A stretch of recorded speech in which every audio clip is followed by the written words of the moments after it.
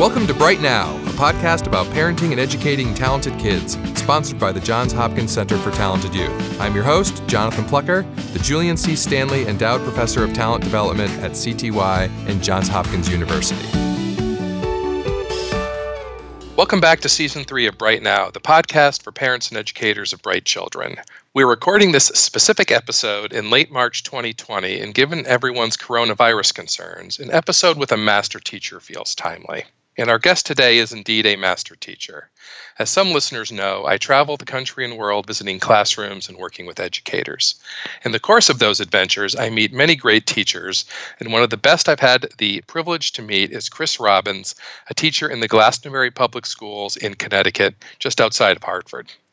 Chris is a 26-year veteran teacher, and he's been a leader at the forefront of using iPads for instruction in the classroom. He's presented widely to other teachers on the use of technology to enhance teaching and learning, and a couple years ago, he was honored as Glastonbury's Teacher of the Year. I should also note that Chris was my son's 5th grade teacher, something for which my family has been grateful for ever since. Chris is a great thinker about technology and education, and given that he's in his 3rd week of teaching online, he struck me as a good guest for this discussion about technology and learning at home. Chris, welcome to Bright Now. First and foremost, I hope you and your family are doing okay with this current crisis. We are, and thank you for asking me, Jonathan. Thank you for having me on the episode today. So you're a few weeks into online teaching now, and sort of this big, transition from the classroom to the internet. What's been your biggest positive surprise thus far? I would honestly say the biggest surprise has been the engagement with the community. Honestly, it's been one thing to watch the kids really take off with their learning at home. That's been a natural progression for a lot of them. But the community as a whole rallying around what's trying to be done, really for the first time ever, has been amazing to watch. The collaboration amongst the teachers, the sharing of ideas, the dissemination of those ideas with the kids and how it's coming back. It's been really exciting to watch, under some unfortunate circumstances. That is pretty exciting. I guess I would have expected it, but not to the extent that we keep hearing about it happening. So that's really interesting. What's the biggest challenge been, though, Chris, with this transition? I would say the biggest challenge has been the workload. It is certainly much more of a teacher workload, not in a bad way, because what it's done is this platform, there are so many ways to reach kids on an individual level, doing it this way, meeting kids in groups at certain levels, different learning styles. There's so many platforms available for the teachers to deliver curriculum to different learning styles, to different individual needs and different parent expectations of what's going to be delivered to. So I would say the biggest challenge is trying to find a way to get all of that information out to each kid individually. And along those lines, you mentioned that there are so many different platforms, like so many different programs, so many different strategies. One of my concerns, and I say this as someone who is moving his college level teaching online, there are so many different options. I just see colleagues, and I certainly feel it to at least a limited extent myself. There's just so many options. It's almost like, what do I use? Is there a right answer here? Is there a wrong answer here? What sort of guidance do you have for all of us who are doing this and just see this almost thicket of options in front of us? Is there a right path? Do you just need to plow forward? Like, what's your advice there? I would say that moving forward, that's going to be an issue, across buildings and across districts, because certain teachers have certain platforms that they're comfortable in, which is wonderful. I'm familiar in this platform, you're familiar in that platform, but then we send kids home and maybe a parent has 3 different kids at home, and now the parent's trying to manage 3 different platforms for younger kids. So I think moving forward, there's definitely an elementary platform that some teachers are familiar with Seesaw and Explain Everything. And then once you get up into the upper elementary, middle school, high school, the Google suite of products is, a tremendous asset for teachers and the kids to be able to deliver that information back and forth and the learning that they're showing both ways. I'm going to get to parents in 1 second, but while we're still talking about teachers and teaching here, it's not a 30,000-foot question, but it's not a ground level question either. But this is going to be a longer term affair than we all had hoped. And I'm going to be surprised if most school districts around the country aren't out for the rest of this year. And we don't know what's going to happen in the fall either. So I'm just interested from sort of a teacher development perspective, what your thoughts are on, as this becomes more and more the new normal, like, are there things that teachers need to be thinking about, to be ready about for building their own skill sets maybe, or different comfort levels, as this becomes more a short-term thing to a medium-term thing? Like, is there like a more advanced set of skills that teachers need to be thinking about longer term, or ways they'll have to change their instruction if we get into month 3, 4, 5, 6 of this? I do. And that is a fantastic question, because historically, a teacher or my students, for instance, in my class, my students hear me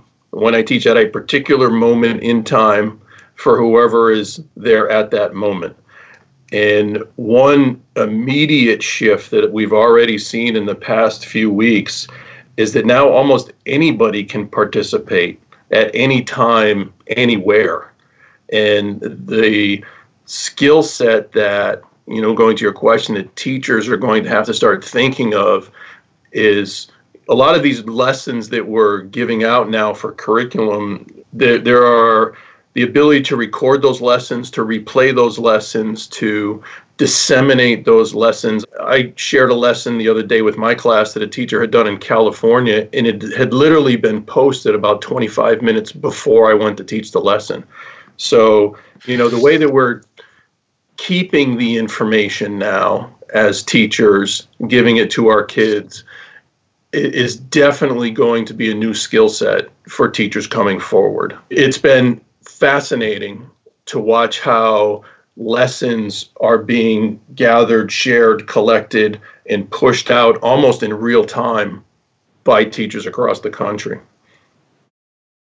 You reminded me of a conversation I had with my colleague, Tim Green, who's at Cal State Fullerton, who does a lot of online learning and teaching stuff. And when I started to move teaching online a couple of years ago, he's the first person that I went to ask for advice. And I totally forgotten about this until you just mentioned it. He said, well, like, the big difference is that you're not just teaching when you're teaching. Right. You're a full-time 24/7 teacher. Correct. And that is a huge cultural change. Right. A colleague, friend of mine, Tom Griffin, and I just gave a presentation the other day about the day doesn't end anymore. It doesn't end for learning. It doesn't end on a schedule. It doesn't end for the kids, because the kids have the ability to access information outside of their days. And moving forward, that's going to be an interesting shift professionally for teachers, I think. Let's talk about parents. This is a big transition for parents as well as their kids, obviously.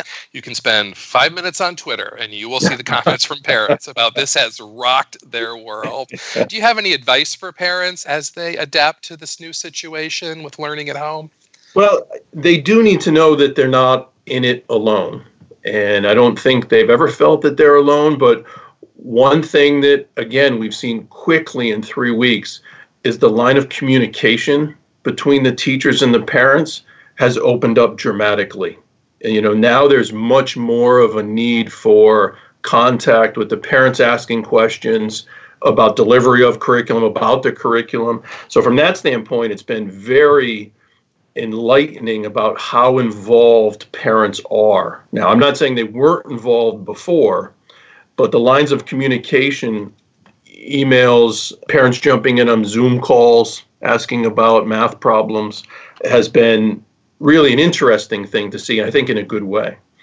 And again, I don't think I could be able to teach my kids AP calculus if I had to. But I want to ask you about the future. But before we do that, one thing that my colleagues and I have been talking about with teachers all over the country. I was emailing with a teacher from Iowa this morning about this. She works in a low-income district, and they're probably going to be online for the rest of this school year. And she knows that a certain group of her students are going to have no problems with it whatsoever, but she's really worried about lower-income students and digital literacy, access to technology. I mean, do you have any thoughts? Quite frankly, I commiserated with her. I had no solutions for her. Like, we're all trying to figure this out. I'm just wondering if, I'm sure you've thought about this, but are there solutions out there that we need to be thinking about? Is it more structural, that we need to make sure that there's broadband everywhere in this country? I'm just curious of your thoughts. Yeah, I do think equity moving forward is going to be an issue nationwide, and it has been in the past. I do think that access for all would be important, but I also believe that what people do with that access is going to be, a bigger question moving forward. The ability to access information and versus what you do with the access to that information, I think is going to be a question for education moving forward. And it's been a question, historically in education, whatever that information has looked like in the past.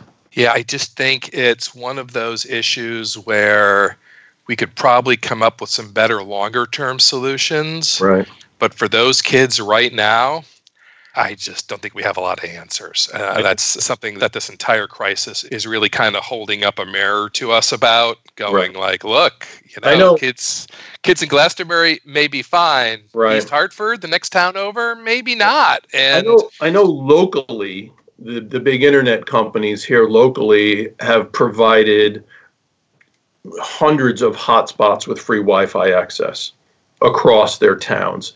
Now, again, what that ends up looking like for those who go to those access points, I don't know. Is that the way you fix it, by saying, here's free access to everybody? I don't know. Yeah.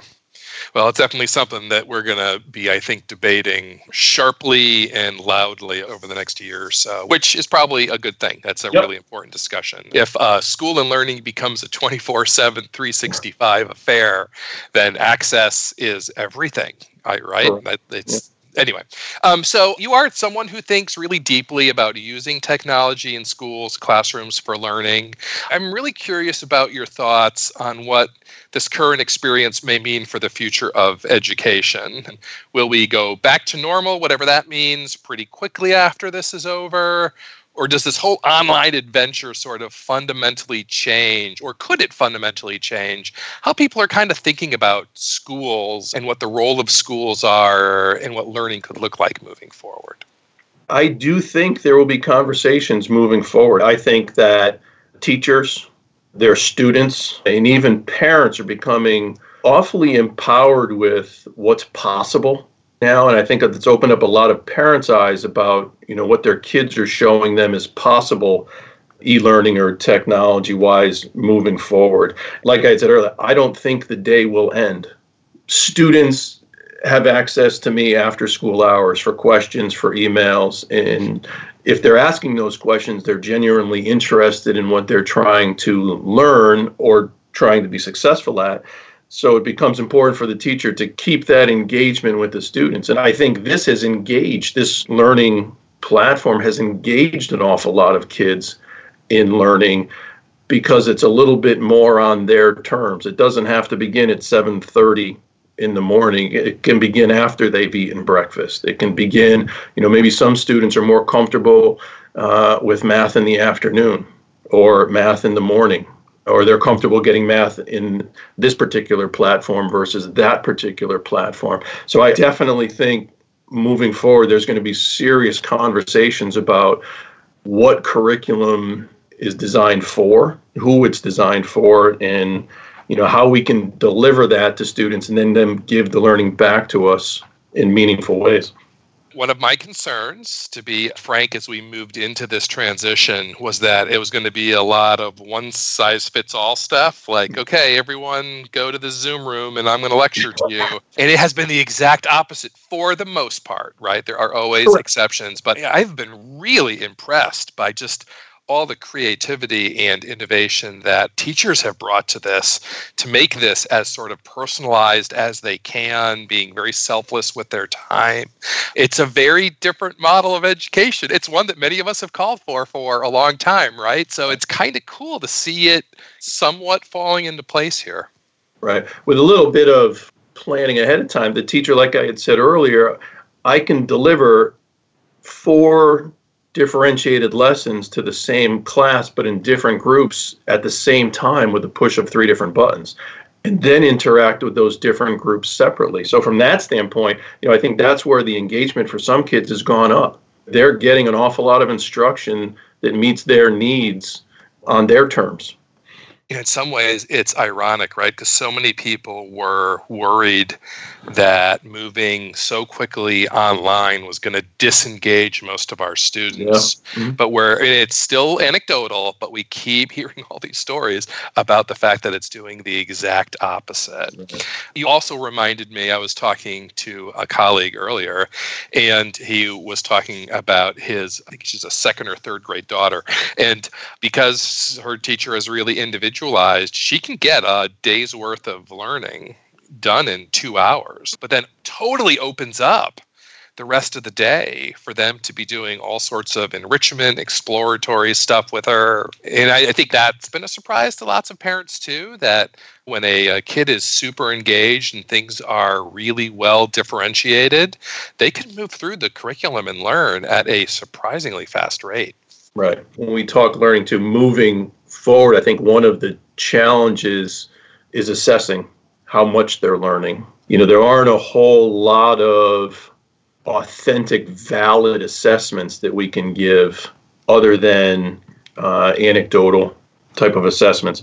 But it'll be interesting what education leaders qualify as assessing students in this manner. I think that's a good place for us to end today. I could talk to you about these issues for hours, but you're taking time out of your teaching, which we really appreciate today, Chris, spending time with us.